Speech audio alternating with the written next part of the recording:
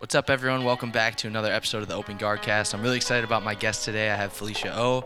She's a multiple-time Master World Champion. She's won Nogi Worlds, ADCC silver medalist.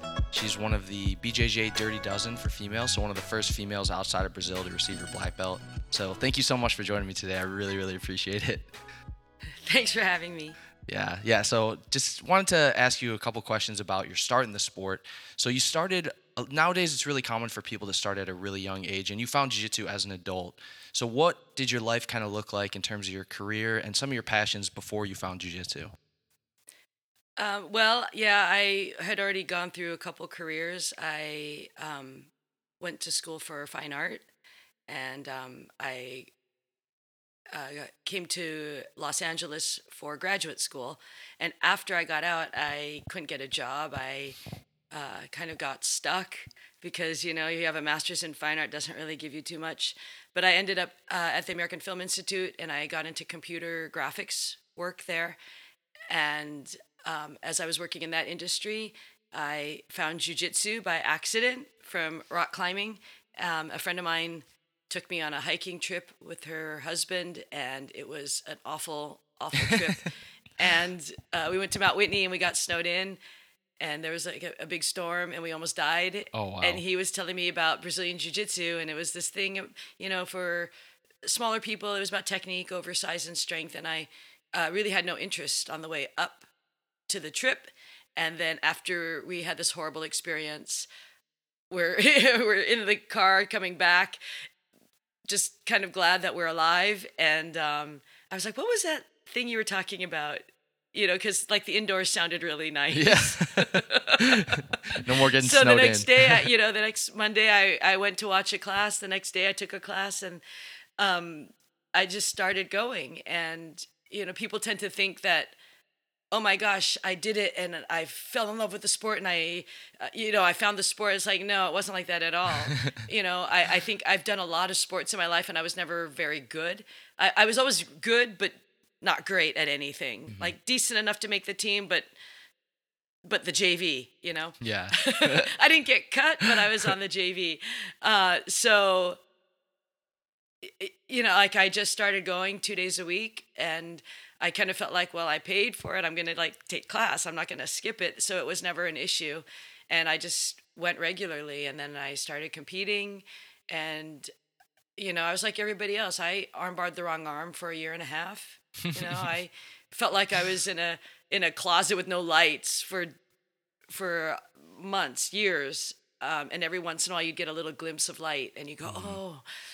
So it wasn't a thing where I was like, oh my God, I finally found the sport. But eventually it came to be kind of the perfect sport to marry my mindset, my attributes, that I could use my attributes, which is one of the beauties of jiu-jitsu, right? Like you can create and adapt it to whatever your abilities are. Yeah, right? absolutely. So whether you're small, you're big, you're flexible, you're athletic, you're slow, like you get to use what you have and develop it around those things. Definitely. Yeah, So I guess it's like such a democratic sport in that way, Yep. right? Like you get to tailor it.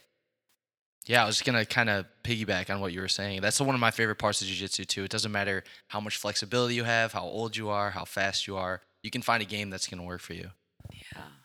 And then, being in the right environment, everyone has to find the right place for them, right? So I think there were definitely times where I would do a technique and it was like, I'm having trouble doing it. And then, my instructor, Jean-Jacques, would say, like, it helps if you have longer legs. Like, kind of like, this might be not the move, but at least you go through and you try it because, I'm generally a smaller person, but when I'm fighting someone my size or I'm teaching kids or something, then I'm the bigger person, right? So you have to have that experience of both sides. I think when you're small and you're big, you don't always consciously get the experience of the other side. I know, like, big guys, Right. they don't feel another big guy until they go into a tournament and they're like, oh my God, like, or they go to an open division and they're like, no, we know what you feel like. I'm like, yeah. Someone else is strong. Yeah, someone else is bigger than you and smashing you. Now you're the bug on the bottom getting smashed, right? So, that's another great thing. It's just like you get to experience those different parts of it. Right? Hmm. You touched a little bit on like finding the optimal environment for you, and I think that's something that's different for everyone. But starting out, like you were probably one of the only females in the class. You were smaller, like you mentioned. What are some tips that you would have for people for finding the right environment for them? I think nowadays it's so different because there are so many academies everywhere. So I think it's a little bit easier in that sense to find a place where you feel comfortable.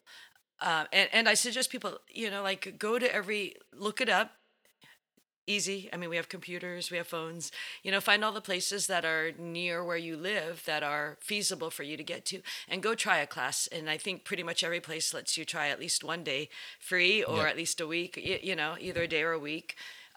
Go see how you feel, if you feel comfortable there. If there are people, if you find your tribe, as they say, right? Like if you're 45 years old and you have a family and a job and you have obligations and you're at a certain point in your life, you might not want to go to the place that is focused on 21-year-old competitor professional athletes, which is something that didn't exist before, right? Yep. That category. So I think if you go to the place you feel comfortable, and if you feel that you have people like you that kind of support where you are and are open to what your situation is, right? Everyone's different, and that's one of the beauties now, is that there are those options. And back then, you didn't necessarily have those options, right? And it was a lot rougher to get in. There wasn't so much of an onboarding Hmm. back then. Right now, people are much more friendly and helpful, I think. And back then, people didn't really necessarily acknowledge you in the room because you were a white belt. And if you just kept showing up and you were still there, eventually, you earned your respect and you were still there. So when I started, we had a beginning class, which was really helpful. And the teacher of the beginning class, Silverado, was great. And I got really lucky. The guys in the class I became friends with, and they were really helpful and supportive of me and protective as well. So that was, a great thing for me. So I got really lucky that I went into the school that I did at the time that I did. Yeah, that's amazing. And you talked about too how now there's so many options with schools. There's competition schools, there's schools for people who train more as a hobby. Back then, did pretty much every school have people who competed? Was it a pretty good mix of people, or what was the dynamic like in schools back then? There were a lot less tournaments back then. Hmm. And I'm trying to remember, because, when you start, you have no idea what world you're going into. And then you have no idea that it's going to take over your Yeah. life. And that your whole life is going to become this thing. Um, I know, like when I started at John Jacques, he was throwing the big tournaments at the time, and so after 6 months, he was having a tournament, and I heard about it, and I knew there were other people that were doing it, but I was like, I asked Silverado, like, do you think I'm ready to do the tournament? And he's like, yeah, of course. So I went and did it, and um, I don't really know how many other people were there from my academy that were competing. I know throughout the years, there was like Eddie Bravo Hmm. was a big competitor, and I know kind of his group, his generation. There were a bunch of people that competed coming up. During my time coming up, there was only a couple of people that would regularly be at the tournaments. But I also know through my experience, and actually just last night I was at a tournament coaching some people. I think like inside your academy, you have a community there of people, and they become your family. I know, like when you go to compete at jiu-jitsu tournaments, you start meeting people from other places. You meet people that are in your division or that you start seeing regularly, right? And then that Hmm. becomes this whole other community of people that you have in jiu-jitsu, right? You have these different Yep. subsets. And so when you go to tournaments, you see your friends from the tournaments from other academies, and then it grows from there. And I think it's beautiful. So like yesterday I was at a tournament and got to see a lot of old friends, especially coming out of COVID. You didn't see them, you haven't seen Yeah. people for a while, so now we're just starting to see people again, and it's awesome, right? And then I got to see the white belts and blue belts. One of the kids, not kids, they were grown ups. So he's talking to another guy, and I know it's not someone from our academy. I was like, hey, is that like someone that you competed with before? He goes, yeah, we met at another tournament and we didn't compete. We were in the same division, but we didn't end up competing this time. And so like they're developing their friendships, right? And I think that's one of the great things of jujitsu. And then just seeing people you haven't seen for a long time that we came up with, and they're all coaching, they're refereeing, they're doing all these different parts of the jujitsu community. So it's Yeah, it is awesome. really cool. Yeah. I love how the community is really tight knit, and you can be friends with people who don't necessarily train at your academy. Yeah. It's really great. Yeah. So, do you remember some of your early competition experiences, like how you did in your first couple competitions, and how that kind of progressed to you getting to a high level? Absolutely. I won. I went to my first tournaments. I went and watched one tournament, and it was just a few weeks after I had started. My friend that got me into jiu-jitsu, and I bought my first gi there. Had no idea, and then 6 months later, I did my first tournament. So I win my first match, and I sit down, and I'm huffing and puffing. My arms are pumped, and I'm just like overwhelmed and exhausted. And then the girl comes over, or kid, I don't even remember, says, okay, you have 5 minutes and then you fight again. Or maybe he said 10 minutes, I don't know. And I was like, what? Because I didn't really understand bracketing. I mean, I had no idea. It was just like, I'm going to go do a tournament, so I'm going to go. And I was like, oh no, I have to fight again. I didn't really understand this. So I fight the next match, and I get mounted, and I think I was on the bottom of being mounted for about a minute and a half, but it felt like about, I don't know, a couple hours that I was stuck there. And then when I could finally get out of the mount and recover sort of a half guard, the time was up, and so I lost that match. But you get hooked, Then you're like, okay, how do I work on that position? And I went back the next day, learned that position, and that's how you progress in jiu-jitsu. That's how I progressed quickly, and that's how competition helps you get better. I think there's obviously you can overdo it, right? But I think Mhm. competition, like you prepare and you kind of focus your game, and you start to learn what is effective for you, and you go and try it. And it's like testing, right? Like it's a Yep. lab test. It's just data.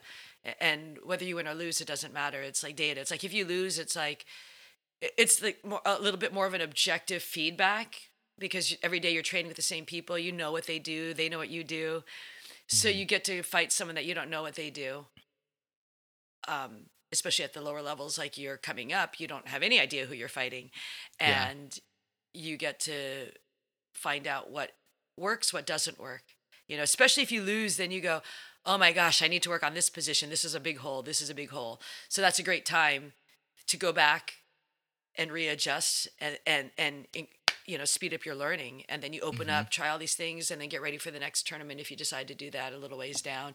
And then you start like focusing again. I think, there's definitely, if you start doing them every week, you never have that time to correct and adjust and grow and add new Yeah. things, right? You add new things, grow, and then you pare it down again, and then you grow, pare it down. And so there's this growth that happens.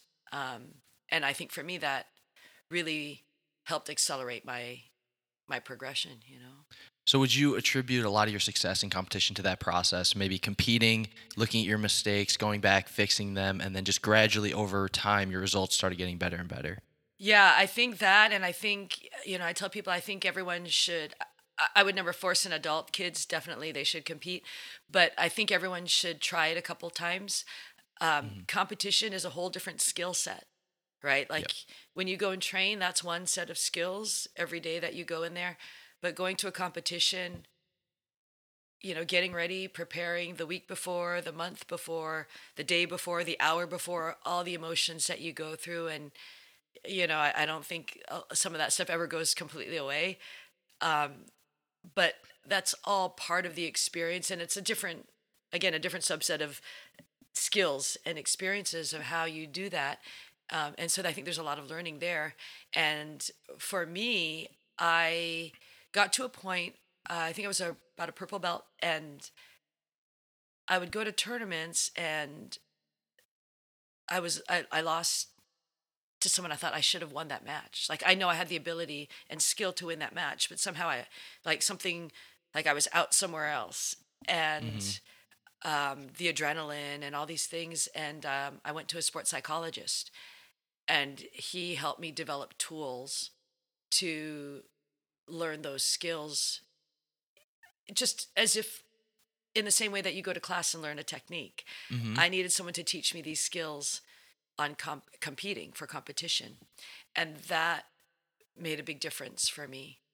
And it took a long time, a lot of trial and error, failure, going back to the drawing board and trying these new skills of how I compete, how my mind is, how I prepare for it, that helped me get to that level.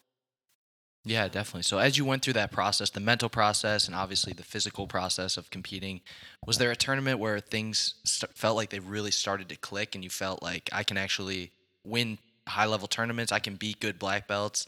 Was there kind of a turning point, or was it just something that was so gradual, it just you kind of just ended up there? It's so funny because back then, so 2005 was the first time they had women at ADCC, and it Hmm. was just invites. And then I think that was about the time I started with the sports psychologist. So in the same way that you learn techniques and your game improves, I think I was working with him and going through different tournaments. And in a sense, now we know that there's certain tournaments that people want to do, whether it's the worlds of IBJJF or ADCC. Hmm. Back then, there was ADCC, but it wasn't so clear that there were women, right? It was just Yeah. starting. And so there wasn't really a long vision. It was just putting one foot in front of the other, taking steps forward. And so as that was opening up and growing, I was improving. And I think I had some failures, like I went to Japan twice and competed and lost both times. And I think those were things where I was working on those skills and getting better at Hmm. that. And the timing was that day was ADCC 2017, when I beat some people that had a lot more experience than me, and was like, wow, like um, I that was that moment, right? And I went to the finals of that tournament. So that was 2007 ACC, you said? Seven, Okay, cool. 2007. Yeah. Did I say 17? Seven. Yeah, Yeah. 2007. Okay. So yeah, that Yeah. was ADCC especially. I feel like now everyone knows ADCC's one of the premier tournaments, but I think back then it was even more revered as being like the number one tournament for jiu-jitsu. Yeah. So, did you do any like specific preparation for ADCC? Because I think back then a lot more people were training in the gi, as far as I know.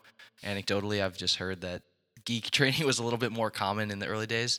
Were you like taking the gi off to train and training specifically for that rule set, or were you just kind of competing in no gi and just taking your gi off? So what happened for me is when I got to purple belt, there weren't really any people to compete with at any of the tournaments except for at the time Pan Americans, as it was Hmm. called back then, and Worlds. So aside from that, there was really no competitors, and so I started doing more no-gi tournaments like Grappler's Quest, which was the big one at the time, and it would be 2 years and up, 3 years and up, expert Yep. divisions, things like that. And so then I would have people to compete against. And at the same time, Eddie Bravo came back from 2003 and started 10th Planet. And so I was training with both Jean Jacques and Eddie as he was doing that. So I was doing a lot of no gi training. And again, my opportunities to compete were no gi. And so that just kind of kept happening for me. Like there's another no-gi tournament. So then um, for ADCC and the trials, that definitely changes. And I think for me, like we were talking about, like I was already an adult at the time. And so a lot of my training for competition, I did train as an athlete at the time. And I don't think a lot of people did yet. Yeah. Right. So coming up when I was a little kid, I did gymnastics, and we were like lifting weights and doing that when I was like 10 years old. So I kind of understood how to do that. I had been involved with kettlebells. So I knew how to put together programs. And then later I had a strength and conditioning person as I got closer to ADCC, and those pieces fell into place for me. But it's tricky because how do you train for a tournament where the match is 10 minutes and the final is 20 minutes? Yeah. And so you have to train for a 10-minute match, and then you're going to have a few of those. And then you have to assume that you're going to make it to the final and also train for 20 minutes, which is kind of a huge difference in how you train. Definitely. Right? And I think even the trials was like maybe 6 minutes, right? So you're kind of stepping up. And I was 39 at the time, and just in the best shape of my life, and everything kind of, that was that pinnacle moment for me across the boards. Was that tournament. You talked a little bit about training professionally and like doing strength and conditioning and stuff like that. Did you have a career as well outside of jiu-jitsu, or were you just focusing on your training? So as I progressed in jiu-jitsu, I was working in broadcast, graphics in Hollywood, and over time they kind of there was like this cross inversion of them. So as I got more into jiu-jitsu, my graphics career changed. I started teaching graphics, right, instead of working in the field. And so that became a more stable schedule that I could train around, because I was teaching instead of working endless hours on some random job. And as time went by, that slowly diminished, and then I started teaching jiu-jitsu as well. So a gym opened up, and I started teaching there full time. And then right December 2006, I was supposed to go back to teaching, and after Christmas break, winter break, I decided not to go back to teaching to get ready for ADCC and just commit to training full time. Although I'd already minimized my schedule, but then I was like, okay, I need to just focus on this. This is kind of the one-time shot, right? And so after that, then I ended up teaching a lot after that, and just that was like where the careers changed, and I ended my teaching graphics career. And transition to just teaching jiu-jitsu. Yeah.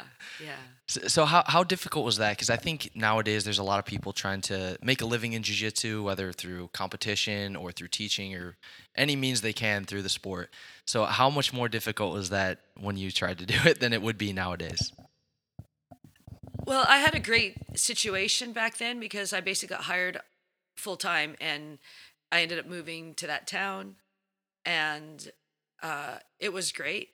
And we had a fight team. We had a lot of different resources at that time. It was sort of an anomaly, right? And then there was also times where I was like a lot of, driving to 3 different places in different parts of LA. And I spent a lot of time driving, coaching. For a while I coached high school wrestling. I taught at several different academies, did privates. It's hard. And in some ways, I don't know if it's easier or harder now because you have more people doing the sport. You have a lot more academies, but there's also a lot more people training, right? So there's a bigger audience for it. So I don't know. I do a few different things now. I work for the Athletic Commission and teach and do different things now. And then, we just went through a weird year and a half of stuff. And people are trying to find out different ways. I think there's a lot more opportunity, but I think it's also more competitive. So I guess it balances out, right? I do want to get into the work you do at the athletic commission and all the other stuff you do, but I do want to talk also about the injury that you had. You were talking about how you got sick and you kind of had to stop training, put a stop to your training and competition schedule. So can you talk about that and kind of overcoming that obstacle? Yeah, so actually 2007 was like the biggest year of my life, and um it was the biggest high and the biggest low. So ADCC, I came home from that and got separated from my husband 3 days after Oh wow. that. And then later that year, I was pushing pretty hard. I was competing with Fila and went to Turkey to compete there. And what happened was 2007, we did a CrossFit certification in October at the gym I was teaching at. And after that, I never quite felt right. And actually, my voice is a little like raspy today, but that's not normal anymore for me. Like, I think it was just because I was traveling and coaching and yelling Yeah. yesterday. And it was cold outside last night. So, but what happened is I didn't feel well for about a month after that. And I went to the doctor and they did some testing. And so I had mono. Mononucleosis is the main symptom for Epstein-Barr virus. 90% of the population they now think have it. So you probably have it and don't know it. Most people, you hear about it from kids or college students getting it, and they feel really tired for a few months, and then they get over it. Well, it's a virus that stays in your body. I never got over it.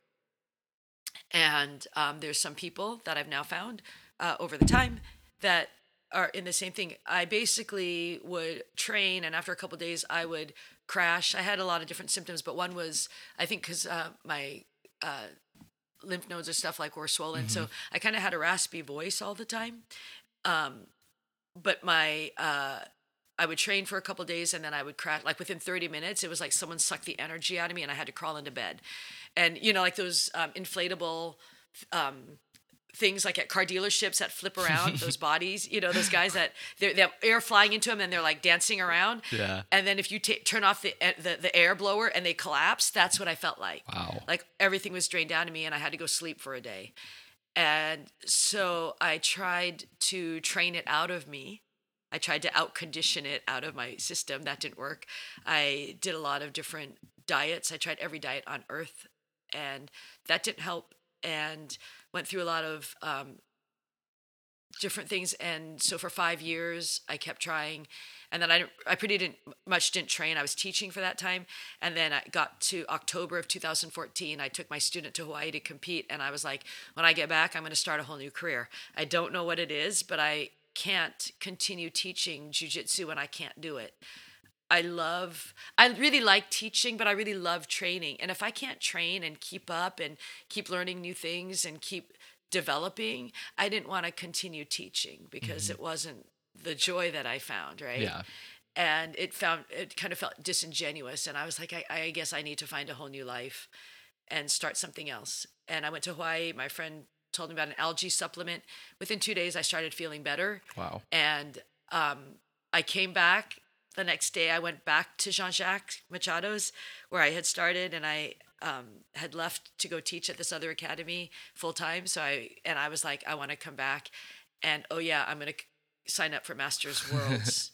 That's in a week and a half. And he's like, get on the mat. And then there was no one in my division, and then the next day someone pops into my division, and I go back. I go, someone's in my division. There's someone to fight. Should I drop out? He looks at me like I'm like crazy. He's like, no, get back on the mat. Like that's why you're doing this. So, and at that time, it was like when I was competing before in 2007, it was regular adults, right? And there was still a stigma around masters. By 2014, that had started to change because the sport had changed, right? And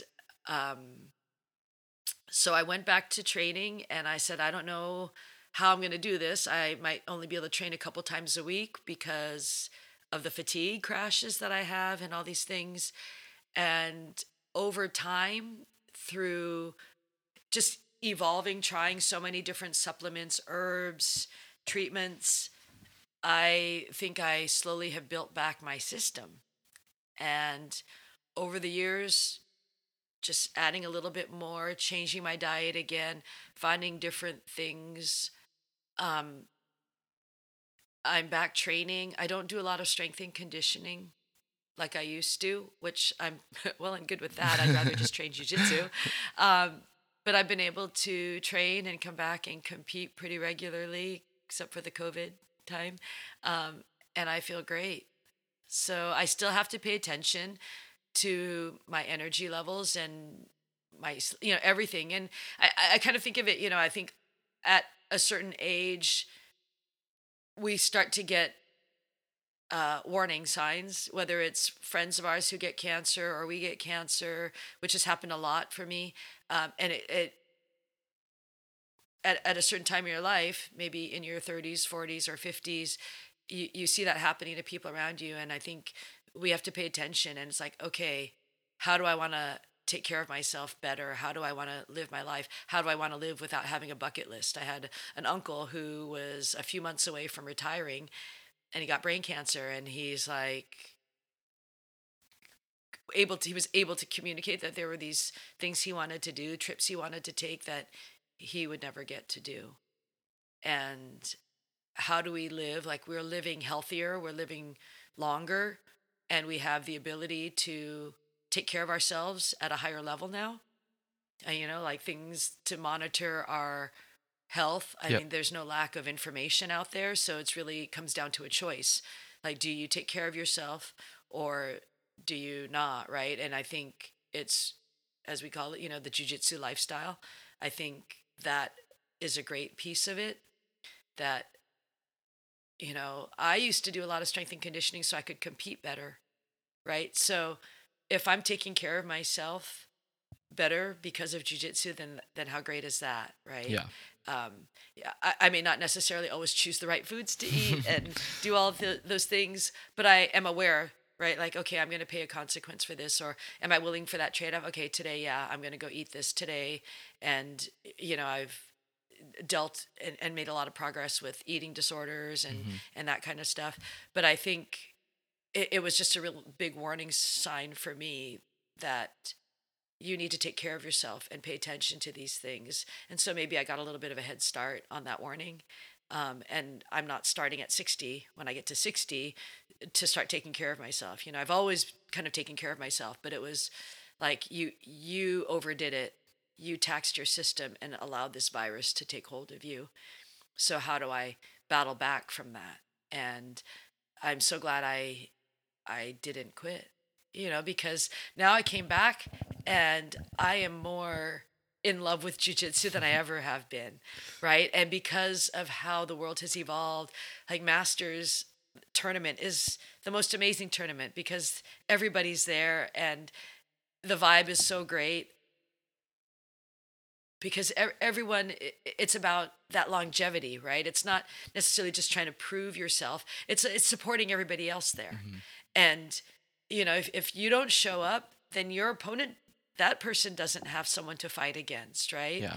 And it's being there to support each other. It's seeing people that you've seen for years that are still in it, and it's become different because of how the sport has aged and the people in the sport have aged, and it's awesome. Yeah, you talked about the longevity, and like you've obviously had a ton of longevity in the sport, competing across multiple decades. Like, what advice would you give for someone who is getting into the sport and they want to do it for life, but there's issues like burnout or people changing careers. There's lots of different reasons why someone would quit: injuries or having an illness or something like that. But how have you been able to maintain that longevity and be more in love with the sport 20 years after starting it? So I think that, yeah, there's definitely burnout that can happen, especially as you're climbing the mountain, right? As Yep. you're coming up, there's definitely burnout. You have to manage it. And I mean, I've had my share of injuries, major, right? And I think you can overdo it. I mean, I'm a little. I mean, I don't use the word obsessive, but I would just say focused. And my sports psychologist years ago said we can call it immersed. I get immersed in worlds and um, get focused. And like, I can't manage too many things, so I get kind of focused in worlds. But um, yeah, they're definitely there's definitely burnout that can happen. And I don't know. I think maybe that time and maybe that break of not really being focused and not training for 5 years and just being around it and teaching, and the reality of not having that in my life um, brought me back in a much more grateful way. You Mm-hmm. know, it's like kind of the longest relationship I've had. I was like I was about to sign the divorce papers on jujitsu, and then, fell back in love with it. Um, and I think it's just generally you have to take care of yourself. You have to be realistic about your life, and I think people need to chase dreams, but you also have to um, you have to pay your rent. Yeah, yeah, definitely. That's important. Um, I think it happens to people like at some point in the life cycle. Generally, at blue belt, people fall in love with the sport and then they're ready to quit their job at that moment. So, as a blue belt, it might not be ideal to quit your job. And I think like there's so many creative ways, especially after our recent time, that you can um, be creative and find ways to live and pay your bills, and maybe use your computer in different ways, and or there are different options for like not everyone has to go to an office and sit there for 10 hours a day every day anymore, Yeah, right? So and there's always other stuff to learn in the world and things to discover and create and find other ways to get by. definitely. Yeah, you've definitely done a really, really great job of that. I know you used to do a lot of jiu-jitsu media stuff. I know you're still involved with it, but you did the Grapple TV podcast. You did a bunch of interviews and some journalism work, and you mentioned being involved with the athletic commission now. So, can you talk Yeah. about some of those side projects and how those were part of your journey in jiu-jitsu? Yeah, well, the commission. What happened was when I was teaching at the MMA gym, like they would do their meetings there, and I was like a manager up there, so I I would stay and sit through the meetings because I had to lock up the place, right? And so sort of got to see a little bit what that was about. And we had a fight team that I was coaching, helping coach at the time, and like it didn't really make sense, and I just kind of started knowing what that world was about. And Big John McCarthy, he was there, it was his gym, and so as a referee he was doing courses, so I got really familiar with that other side of MMA. And eventually, when I stopped coaching, they were needing inspectors at the time, and they wanted to get inspectors who had combat experience, and I fit the bill, and I was interested in getting into that side because now I didn't really have any conflicts. So I started working for the commission, and it's been awesome. And it's there are other ways to be involved in the sport, right? Whether I know other people are like some friends of mine have recently been getting more into learning about judging and refereeing, Hmm. and we all watch MMA events, and sometimes the referee or the judge gets it different Yeah. or not so right. Um, and I think as our community grows and have the experience, and even if you didn't have experience boxing or kickboxing, like you have the jujitsu experience, and I think that's a little more rare, right? Hmm. There's a lot more people that have the boxing experience or awareness, to understand what's going on when people get choked, or uh, if they're in danger or not, because you've been in that position, right? So there's that crossover and that information that is valuable, right, on the other side. And so there are opportunities like that. I know a lot of people with a lot of the events, they're refereeing now or judging, even in jujitsu events, Hmm. or commentating, Yeah. just, and it's so cool that there are these opportunities to grow and to be involved. And so for me, when I work at an event, either I get to meet amazing fighters and coaches and people that I may not have known, or I get to see people that I may have come up with that we were part of that competition scene before, and now they're coaching their students and their fighters. And it's an extension of that community we were talking about earlier. And you get to be there to be part of that. And it's a lot of fun. You get to, I'm not the point of attention. People get excited because they're like watching the UFC and they're like, I know her. And they're like, ooh, it's Chris Cyber. They're like, no, the girl next to her, and it's super fun. It's like, where's Waldo, right? Yeah. So they're like, oh, there she is, which is super fun. But, and I did, in fact, used to work as an extra many years ago when I was in graduate school. So I'm always the bridesmaid over there in the background. But it's a lot of fun, that you get just to be involved with the sport, because we are part of that sport. We are jiu-jitsu, right? And so, yeah, I would encourage other people in other places to get involved with that, for sure. I mean, why not?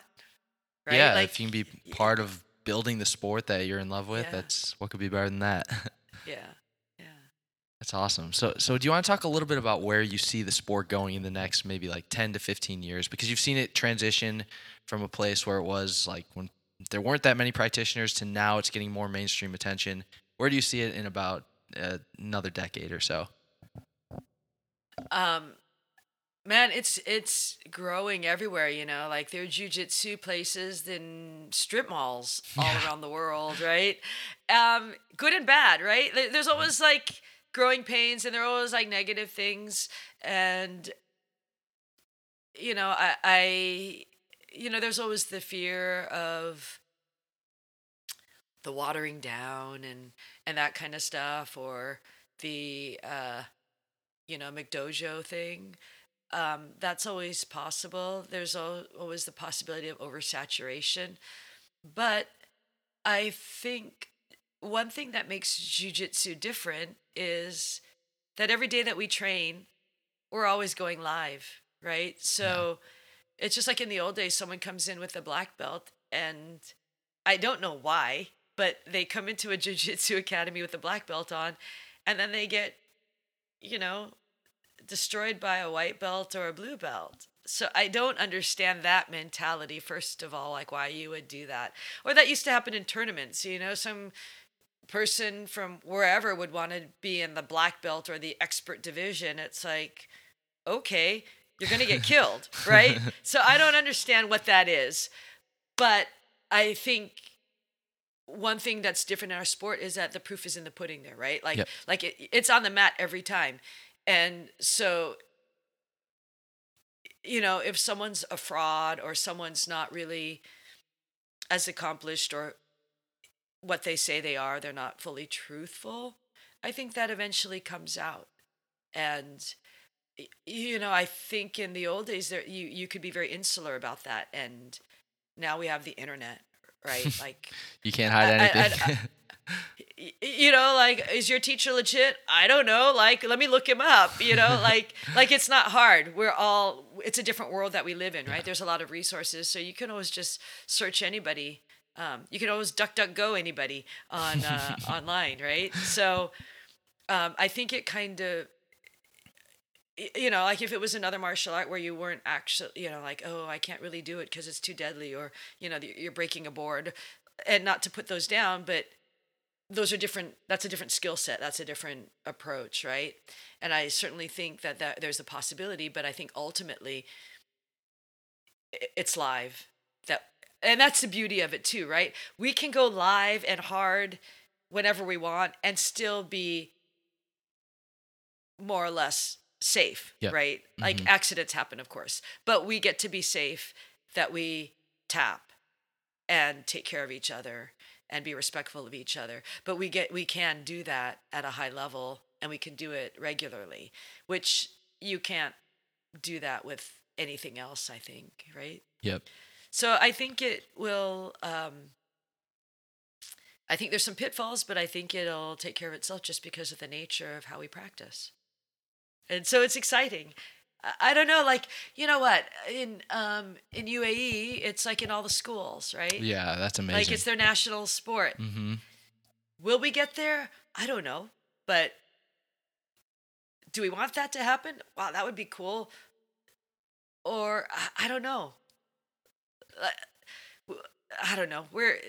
There's just so much possibility, right? Yeah, So it's an interesting time for the sport right now. There's so, like you said, there's so much possibility. There's been so much change recently, so you can only imagine what the change could be like in the next few years. like the last ADCC was unbelievable, and they're gonna Yeah. like, Mo's trying to like blow it up more, Yeah. and is it gonna finally become a more spectator friendly sport? Let's see. We could. I mean, it could. Like, yeah, it's exciting. It's exciting. Yeah, it's a really exciting And time. and you have like Fight to Win, and like that's a great group because they're always bringing it at a high level and at a very local level, the way they're Yes. building that, which keeps building the community, right? At the different levels, and the interest and the participation, and that's awesome. Yeah. So it's going to be exciting to see what happens. And then there's like crossover with grappling and MMA. There was always a little bit of that. Like some organizations, like in Japan, those things were married a little closer. But one is doing that over there. And, like, are they going to grapple or are they going to fight? MMA, we'll see, some of the matchups.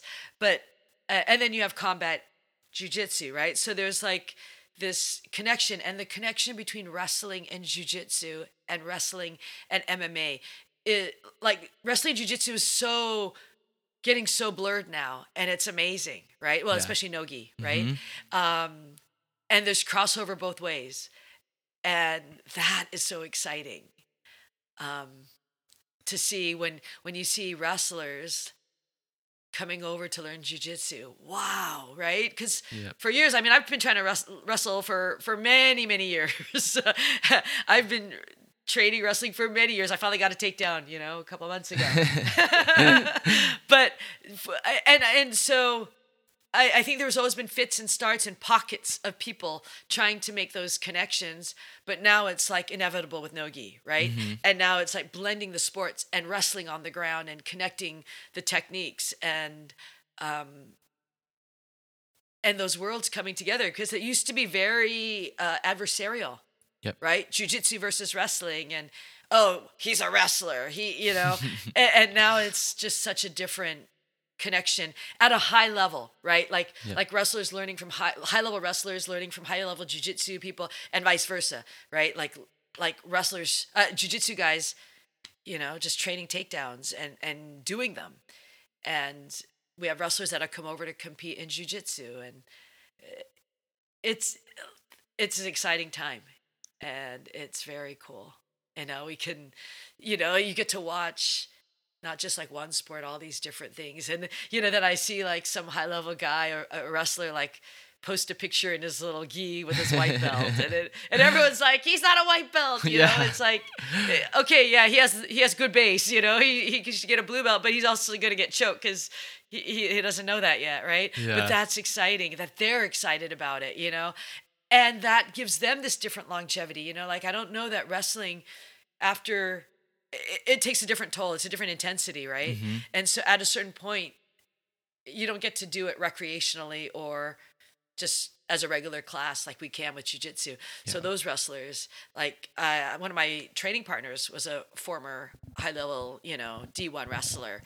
And, he's in the masters division now too, but he's completely like bought into jiu-jitsu, right? And it's like a way to stay in shape, to grow, to learn different things, to use some of the stuff that you already know, and to add this whole other thing to it for the rest of our lives, And if I can be healthy and stay in great shape by doing jiu-jitsu and not have to go to a gym and go on a treadmill or lift weights or do any of those things that are not nearly as fun as just rolling every day, man, like that's why I want to roll forever, like I get that serves everything across the board.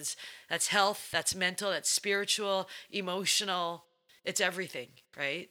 Yeah, And it's totally. just so much. It's so much fun. So much fun. Yeah, you just got me really excited about the future of the sport, talking about the blend of everything. It's so awesome. So I think that's a good place to kind of wrap it up. I really, really appreciate your time. Do you have any like sponsors or any friends you want to thank or shout out? Oh, yeah, absolutely. Roll Forever, my friend Viral BJJ Benny. Yeah, Roll Forever, like that's what we were just talking about. That's Hmm. the premise, She just got her black belt. She's in her 60s. She's awesome. It's like she started in her 50s. The guy that got me in started in his late 50s. Hmm. And it's something that we get to do and stay healthy and feel alive, right? And be part of this world. And it's given me so much, right? And so we want to keep doing it. Roll Forever, Roll Dogs kimonos, Luta gear. Check them out. Noosh protein, almond products. Uh, just everybody, like all my training partners, all the people in the community, like it is exciting. It is Yeah. exciting, and just more and more people becoming part of it. And, it's awesome. Yeah. Yeah, it really is awesome. I'm super excited for the future, and it's been I'm real. excited. I got Yeah, myself excited. you got yourself pumped. Well, it's been really fun talking to you. It's been really fun following your career and seeing you win all those different titles and doing it over such a long time frame and still being so involved and so passionate about the sport. It's really amazing. So thank you again for joining me, and thank you so much for your time. I really appreciate it. Thank you. Yeah, thanks everyone for listening. This is episode 113 of the Open GuardCast, and we will see you guys all next week.